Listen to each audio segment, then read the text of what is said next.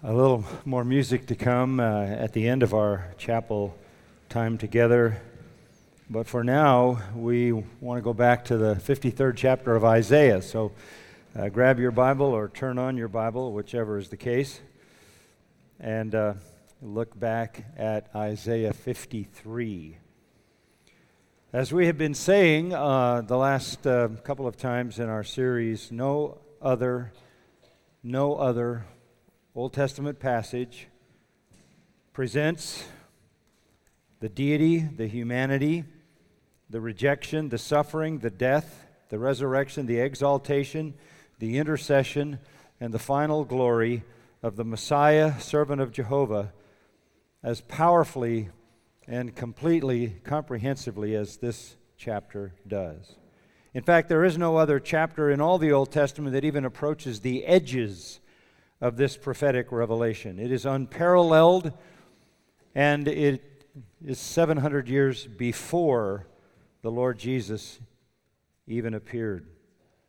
It's a comprehensive presentation, a detailed one, a complete one that gives us all we need really to understand about the revelation of the person and work of the Lord Jesus Christ. It covers his entire career and the significance of his death and resurrection. Now, we have been looking at it starting in chapter 52, verse 13 and following. We have been giving you a little bit of an outline, not a kind of hard and fast outline, but we started out with the startling servant, and then the scorned servant as we came into chapter 53, and then the substituted servant. We looked at that last time, verses 4 through 6. And now for the next point, I want you to think about the submissive servant. And we'll pick up the text in verse 7. There is a lot to say, more than we can possibly cover in our time this morning in chapel, but we'll make a run at it. Look at verses 7 through 9, where we come to the submissive servant.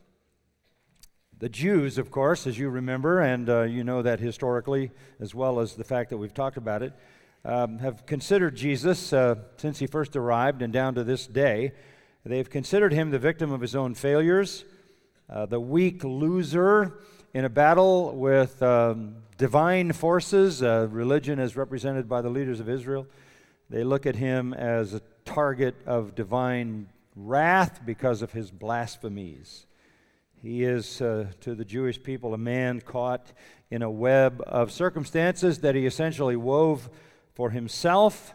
His life got out of control. He was unable to find a way out, and he ended up getting what he deserved because he had blasphemed God.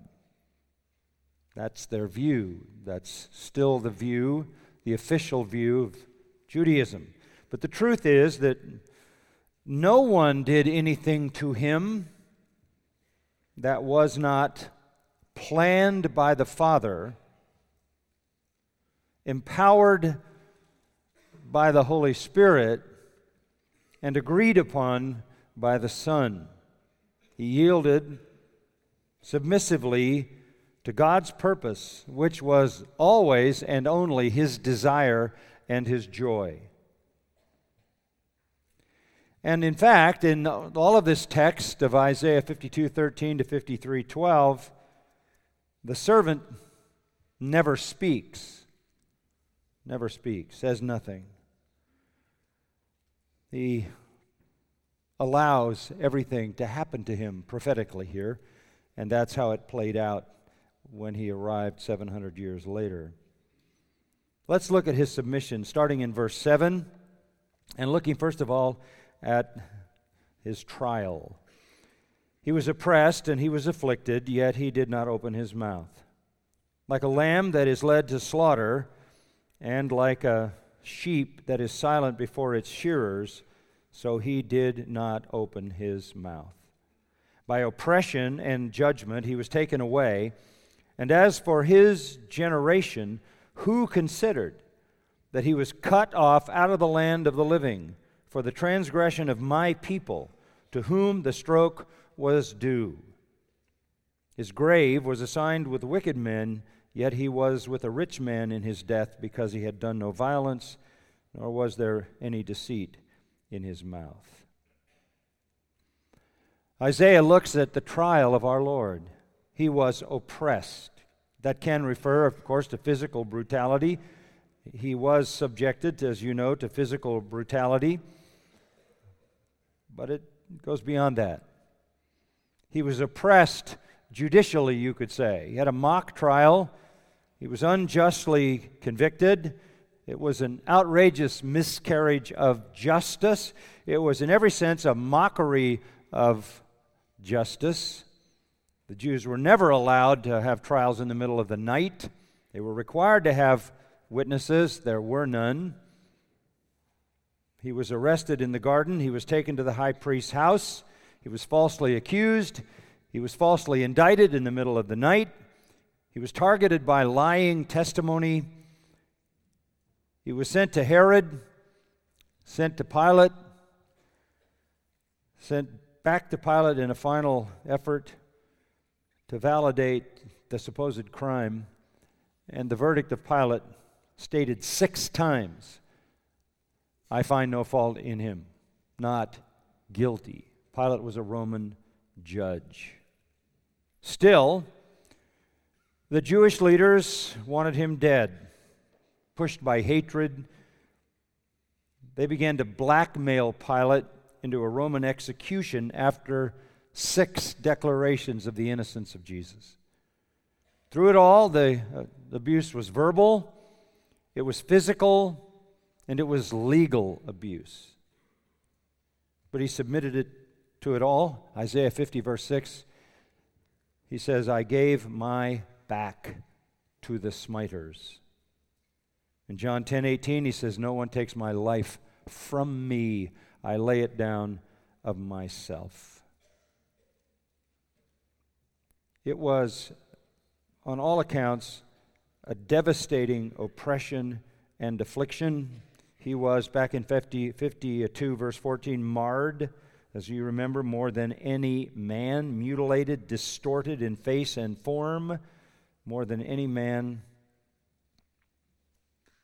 But he did it all willingly. Look at the word afflicted there in verse 7. It's a passive verb in Hebrew, and it literally says he allowed himself to be afflicted, or he submitted to affliction. The verb can also mean to humble one's self, and that's how it's used in Exodus 10:3.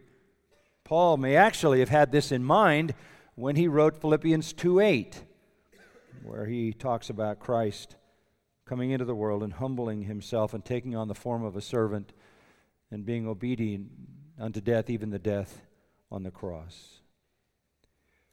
I don't need to remind you, but I will anyway. Normally, an oppressed and tortured person who knows this is unjust cries out regarding his innocence. Cries out with regard to the injustice being perpetrated on him, but not the servant of Jehovah. It says in verse 7, "Yet he did not open his mouth." Silence under such horrific suffering and beating, and even leading to execution on the cross, silence is just rare from innocent people. Even the guilty people would like to proclaim their innocence if they could, by that proclamation, avoid the pain, suffering, and execution. Sufferers in the Old Testament, for example, are not silent. You have the lamenting, the voice and the cry of even the guilty in Psalm 32 and Psalm 51. And then in the book of Job, you have the constant cry of the innocent. Why is this happening? I haven't done anything. Job repeatedly tells his friends and even asks God. But here, the servant of Jehovah, the Messiah, the Son of God, is hunted, arrested, ill-treated, tortured, tormented, harassed, abused, led to execution. There is no resistance. No resistance before the high priest. No resistance before the chief priests and the elders that made up the Sanhedrin. No resistance before Pilate. No resistance before Herod. No resistance at all. He is led, verse 7 says, like a lamb to slaughter. Very familiar to the Jews. Lambs were slaughtered every day, in the morning sacrifice and the evening sacrifice. If you were a priest, you were essentially a butcher. That's what you did. You cut the throat of lambs. That's your career. It was a daily bloodbath of sheep, lambs being sacrificed, killed for sacrifice as well as killed for consumption. Eventually, he was led like a lamb to the slaughter. Further, expressing the same thing, like a sheep that is silent before its shearers. Sheep are silent when they are sheared, and sheep go silently, lambs go silently to their own execution. The Jewish people knew that. They saw it on a daily basis. So he did not open his mouth. This is the submissive, silent sufferer. This is exactly what happened 700 years later. He notably, remarkably, astonishingly accepted the unrighteous judgment of men, but did so to embrace the righteous judgment of God on behalf of unrighteous sinners. No sacrifice was ever so pure. No substitution was ever so perfect. No sacrifice like this, without sin, perfectly acceptable to God. He dies for sinners. This is the promise in this verse. The suffering, silent, slaughtered servant goes to death without a word. Verse 8 then begins to look at his death. By oppression and judgment he was taken away. That's legal terminology. Oppression means arrest, confinement. Judgment, due process of law, judicial proceeding. The verdict is given. He is taken away from the court, the trial, to fulfill the sentence. Pilate orders his execution by crucifixion, which is what the Jewish leaders want. And he was, verse 8 says, cut off out of the land of the living. That is simply an Old Testament explanation for a violent death. He's executed. He is executed. Not just pierced, not just crushed, as we've seen earlier, not just punished, not just scourged, not just oppressed, not just afflicted, but murdered, killed. Daniel 9:26, the prophet Daniel said that Messiah would be cut off. Daniel predicted the death of Christ 483 years later. From the decree of Artaxerxes, this would put the execution of Jesus in about 30 A.D., exactly when Jesus was executed. And then this most compelling word in verse 8, and as for his generation, who considered that he was cut off? Nobody cared. He was violently, illegally executed. And who saw it for what it was? Who tried to stop it? Who complained? Who protested? Who interrupted the illegal proceedings? Who stepped in? Custom prevailed among the Jews in the case of trials that led to a death sentence. Time was to be given before the execution so that some people would have the opportunity to speak in defense of this individual in case they had evidence the court had not heard. Time had to pass. It didn't. What does it say? From judgment, he was taken away and killed immediately. There's no time.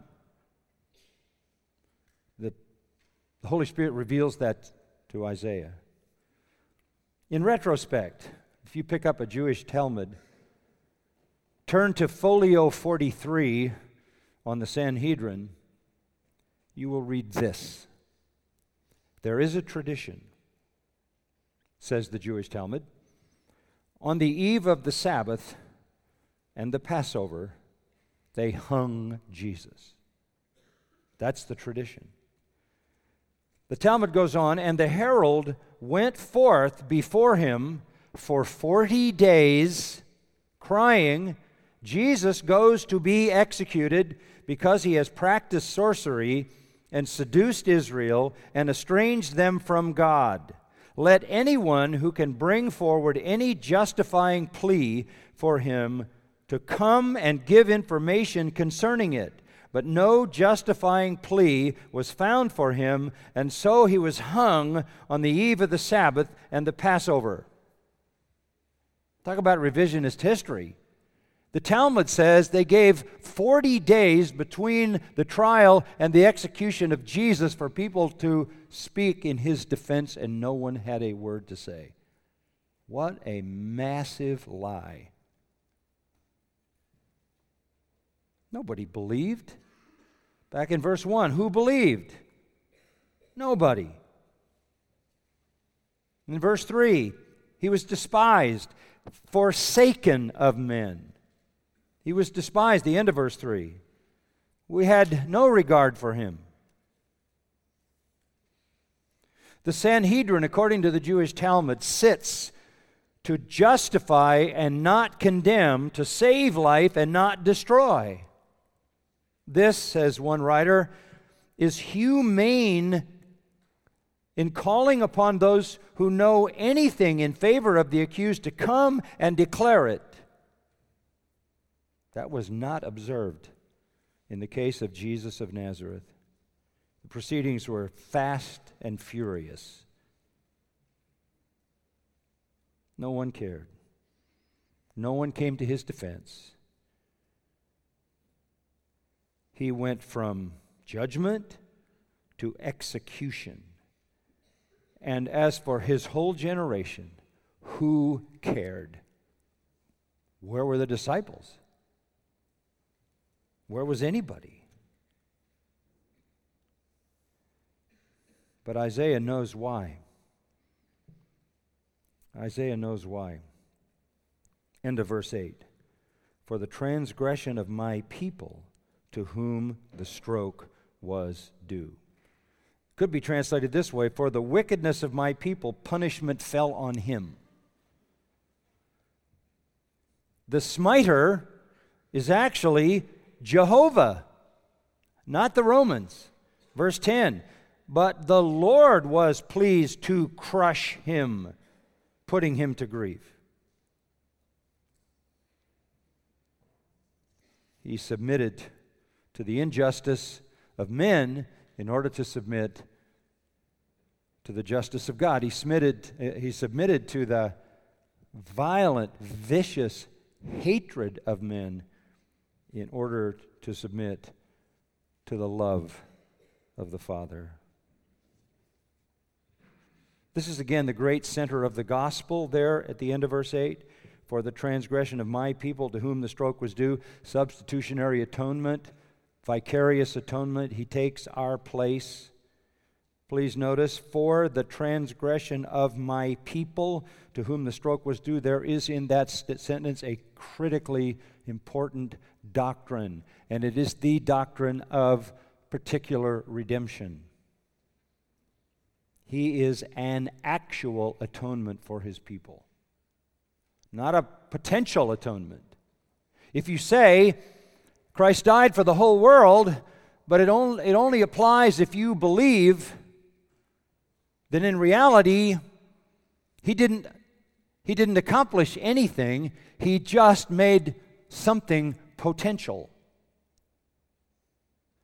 Jesus did not die a potentially applicable death.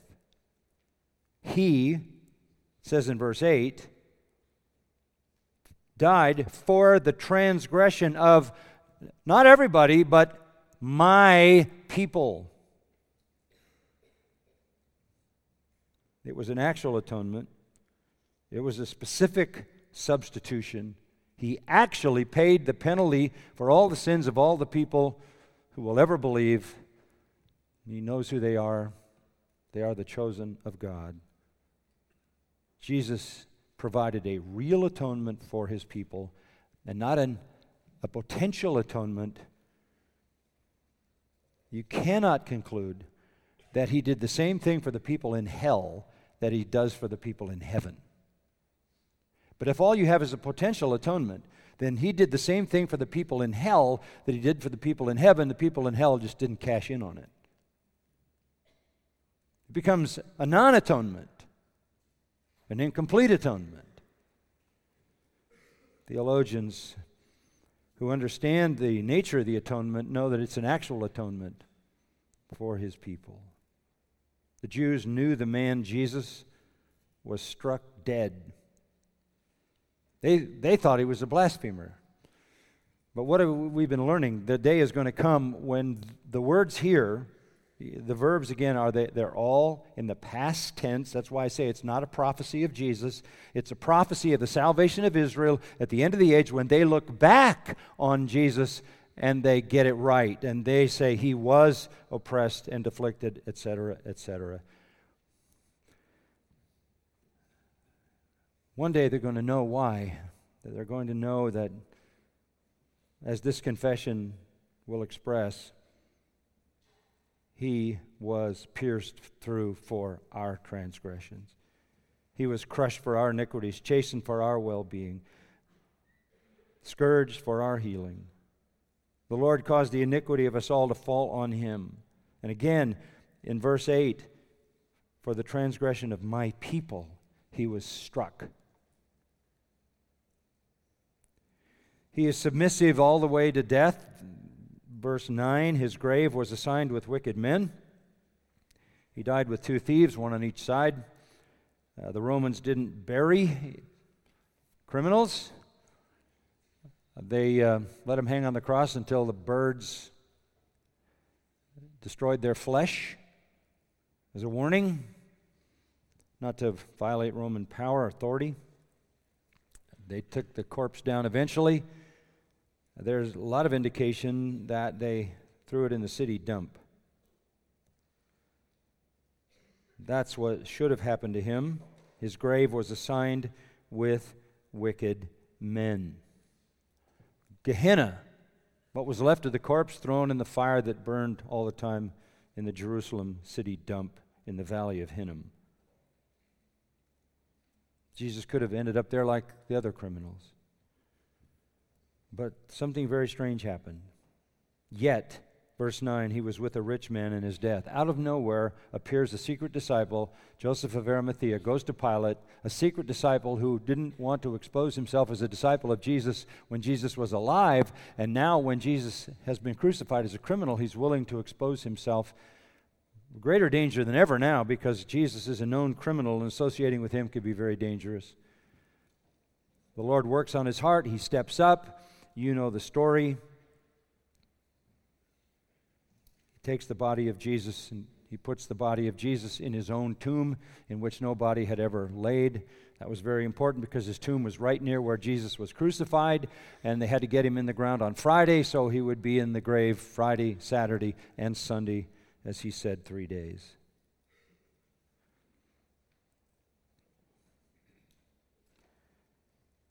You see the word death for the first time in verse 9. He was with a rich man in his death. Fascinating. This in Hebrew is a plural. This is a plural. As it is in Exodus 28, it's a plural. It doesn't mean that Messiah is going to die many times. It is a Hebrew superlative idiom used to emphasize the death of all deaths. This can't even be confined to the solo word death. It is such a massive death that you have to refer to it in the plural. The most unjust, and yet the most just, the most painful, and yet the most powerful, the most hateful, and yet the most loving. You have to use a plural. But he ended up in the tomb of a rich man. Why? Verse 9, because he had done no violence, nor was there any deceit in his mouth.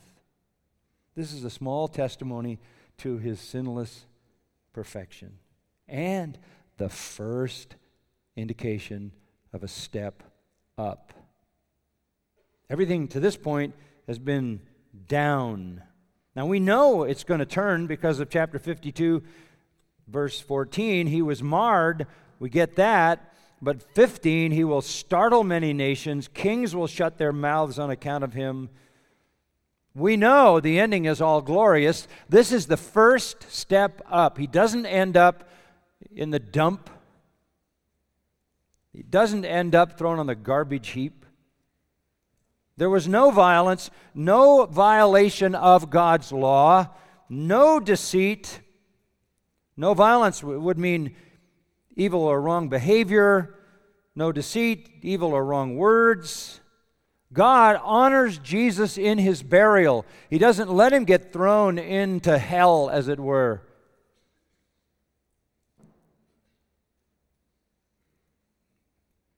Small step up. He's buried in a rich man's tomb. Because there was no sin on the inside of him, no sin on the outside of him. He was a lamb without blemish and without spot, 1 Peter 1:19.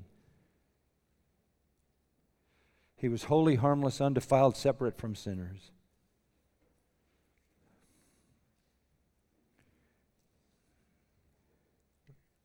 We see that one step up. And then it becomes more glorious. We come in verse 10 through 12 to the final stanza. We could spend many days just on this one. We've talked about the startling servant, the scorned servant, the substituted servant, the submissive servant.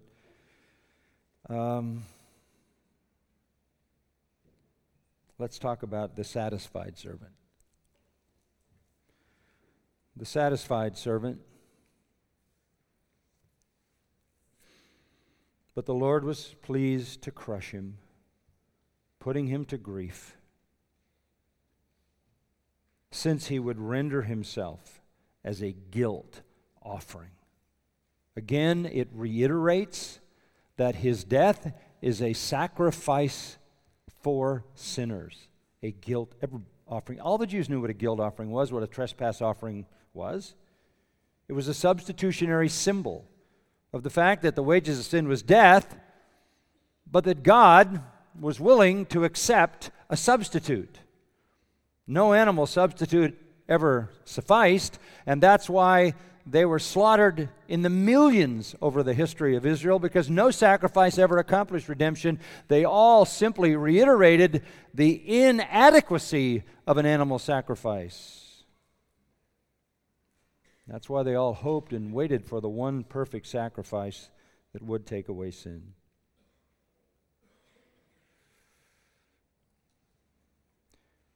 So he is that guilt offering. This is now the words of the Jews. Let's keep these words in their mouth. Verse 10, this is a future generation of Israelites saying, the Lord was pleased to crush him, putting him to grief, since he would render himself as a guilt offering. They finally understand the whole point of the sacrificial system and the arrival of the one true sacrifice who has perfected forever those that are set apart by God. They're going to see their whole sacrificial system culminating in the sacrifice of Christ. They're going to recognize that the Lord was pleased to crush him, not for blasphemy, but for salvation. Their soteriology is finally going to be orthodox. They're actually going to become Calvinists. It's not for blasphemy. It's not that he was smitten of God and afflicted, as they say back in verse 4. For blasphemy, that's what they thought. While men were crushing him, as we saw in earlier words of the chapter, God was actually doing the crushing. He was God's Lamb. When Jesus is called the Lamb of God by John the Baptist in John 1, when he says, "Behold the Lamb of God," this is God's Lamb. This is the Lamb that God has chosen to be the sacrifice. And God, who finds no pleasure in the death of the wicked, Ezekiel 18, God finds no pleasure in the death of the wicked, finds all pleasure in the death of the righteous one. Because it is by the death of the righteous one that God brings about the redemption of his elect. God's delight, God's pleasure is in crushing his own Son. Listen, God did not delight in his pain. God delighted in his accomplishment, in his purpose. God did not delight in his agony. God did not delight in his suffering. God delighted in his salvation. God delights in the effect of his death. When it says, put him to grief, in verse 10, literally it means made him sick. Sick with afflictions, externally and internally. God literally put him through incomprehensible, unimaginable agony. Not, as we said, the death of a martyr. Martyrs die with songs on their lips, songs in their hearts. Lots of records of martyrs dying with a testimony of hope and anticipation of entering heaven. Our Lord's death doesn't have that. There are no hymns, no songs, none. Why? Listen, martyrs die under the sweet comforts of grace. Martyrs are ministered to by the Holy Spirit, Peter says. Martyrs die with a taste of heaven on their lips. Jesus died with a taste of hell. Jesus died under the relentless and unrelieved terrors of the law, and the law offers no comforts. There is no grace in hell, and there was no grace on Jesus when he suffered what all who will ever believe would have suffered in hell if he hadn't suffered it. It was all divine fury. It was all the law crushing him violently. There was no comfort. And that's why you hear him say, my God, why have you forsaken me?" No believer will ever die like that because he died like that in their place. When we come to death, we will know the sweet comforts of grace. Grace like you don't know until you get there. So these confessing Jews in the future are going to acknowledge what all believers affirm, that the servant of Jehovah, the Messiah, Jesus, was crushed by God, and God was pleased to crush him, not because he was a blasphemer, but because he was a Savior, a guilt offering. A guilt offering. What is a trespass offering and a guilt offering? There were 5 main Mosaic offerings: burnt offering, grain offering, peace offering, sin offering, and transgression offering, guilt offering.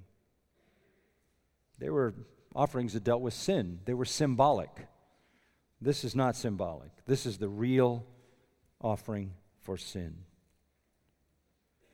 That's why 1 John 2 says that he was the propitiation for our sins, the satisfaction. No other offering could satisfy. Was God satisfied? Absolutely. And now God speaks. The confession is over. The confession is over in the middle of verse 10. And God begins to speak. And here's what God says. He will see his offspring. He will prolong his days. And the good pleasure of the Lord will prosper in his hand. As a result of the anguish of his soul, he will see it and be satisfied. By his knowledge, the righteous one, my servant, will justify the many, as he will bear their iniquities. Therefore, I will allot him a portion with the great. He will divide the booty with the strong, because he poured out himself to death and was numbered with the transgressors. Yet he himself bore the sin of many and interceded for the transgressors. This is God's validation. This is affirmation. But look at what God says first of all. He will see his offspring. What is that? He's dead. He's just literally been sent, as it were, to hell in our place under divine judgment. How is it that he will see his offspring? I'd like to see a few generations of my offspring. I'm just trying to survive to see the grandkids I've got. But, I'm going to go to heaven. I'm not going to see the next and the next and the next. When you die, that's it for us. We don't get to see our posterity, even our spiritual children. But it's different in his case. How is it that if he's dead, he could see his offspring? How is it that if he's cut off out of the land of the living, if he's cut off out of the land of the living, is he going to see the people that are in the land of the living? The answer is Sunday. He'll be back. It's the resurrection.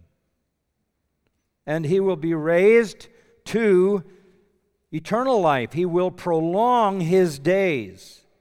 He will live forever to see all his elect children, all those born into his family, all those living forever in his presence.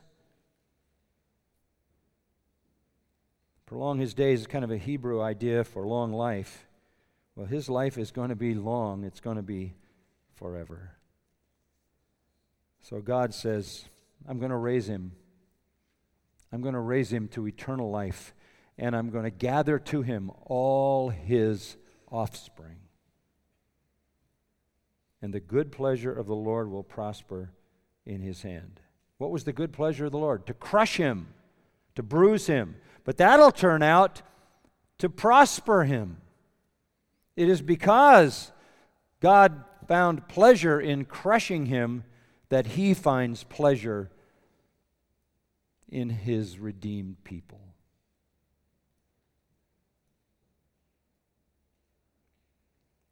Salvation is what's being viewed here. Verse 11 then adds, as a result of the anguish of his soul, he will see his posterity. The anguish of his soul. It's kind of a familiar word, travail, labor, birth, pain. It's like God viewing the cross in a childbirth metaphor, in his suffering there, like a suffering woman bringing forth a child. In Christ's suffering, he will see his offspring and be satisfied. God is satisfied by his atonement, and he is satisfied by the results. His spiritual offspring, the redeemed of the ages, forever. His love, his bride, his sons and daughters, loving him, worshiping him, fellowshipping with Him, seeing Him in His eternal glory in heaven, and especially Israel, His adulterous wife, restored. And here it is, and He will be satisfied. Do you understand that the whole drama of redemption working out in history is for the satisfaction of God? Everything is by Him and what? For Him.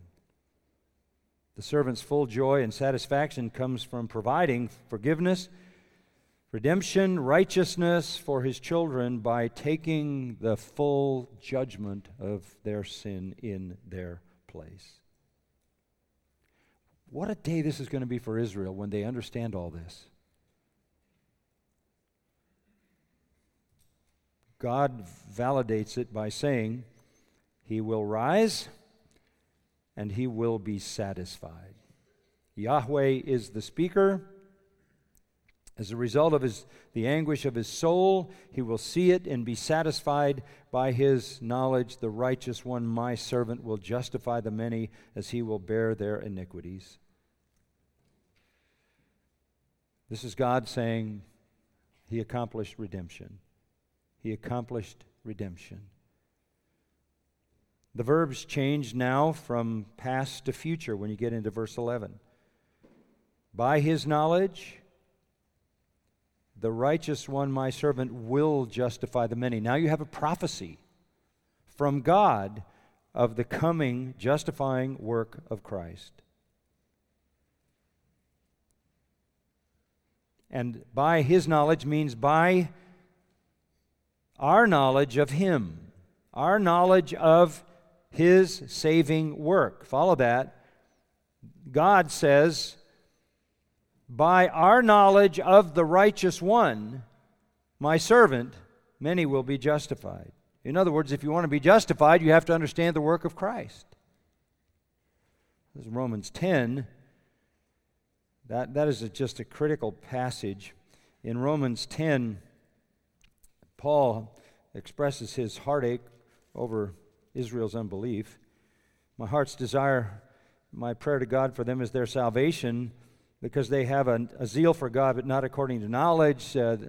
They, not knowing about God's righteousness, seek to establish their own. They think God is less righteous than He is. They're more righteous than they are, and so they can achieve righteousness on their own. That's not going to work. The only way you can ever be saved is by the knowledge of Him. And so in 10, he says this, whoever will call on the name of the Lord will be saved. But how will they call on Him in whom they haven't believed? How will they believe whom they haven't heard? How will they hear without a preacher? How will they preach unless they are sent? So faith comes by hearing, and hearing by the message of Christ. Here is implied the Great Commission.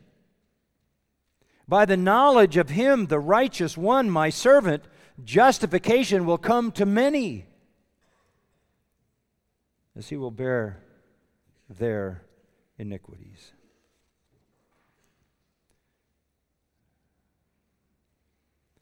And then God again takes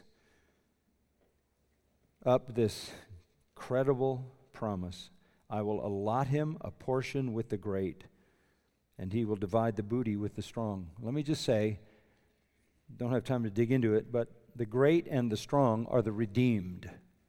The great and the strong are the redeemed. Because he bore the sin of many, because he interceded for the transgressors, as it says later in verse 12, because he bore their iniquities, he will bring them into his presence to divide all the heavenly treasures with them.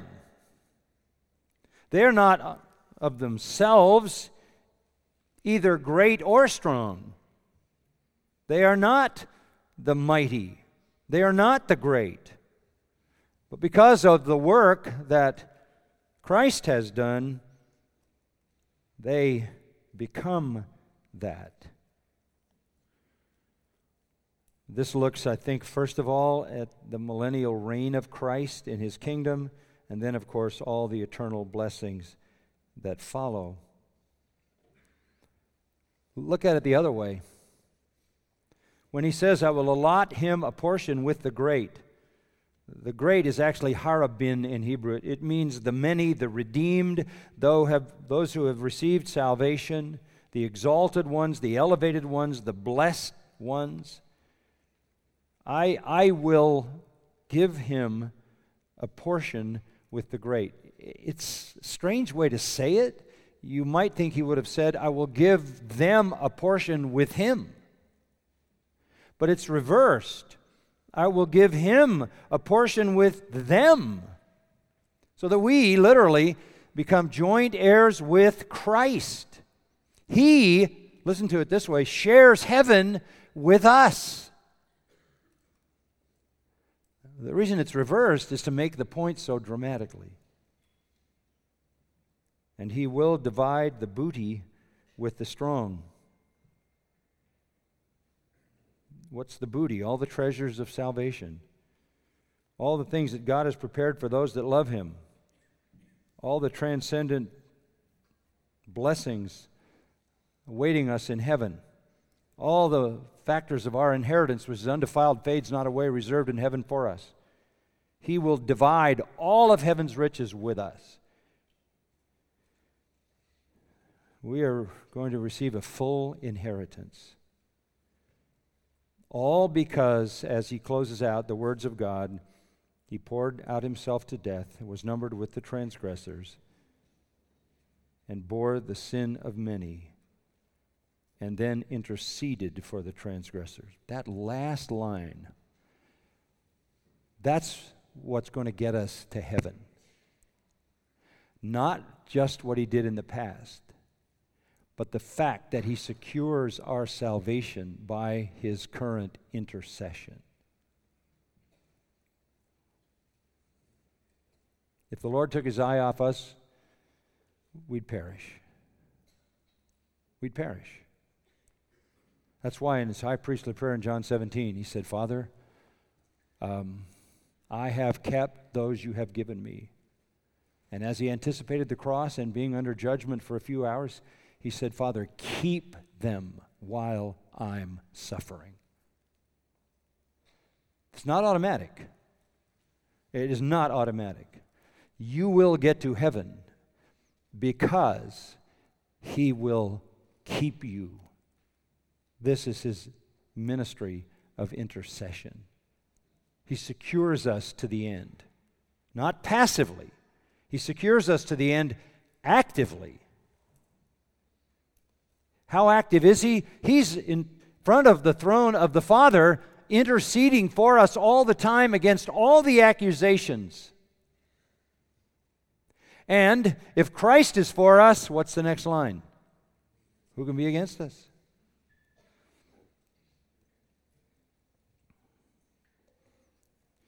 We will reign with him on earth in the kingdom. And we'll start to share the booty, the treasures. We will receive all that heaven has and share it with him. We'll get there. And nothing can make that not happen, because our inheritance is undefiled and it is kept for us in heaven. And we're secured to that by the one who constantly ever lives to make intercession for us, to bring us to glory. John 17 is the picture of that.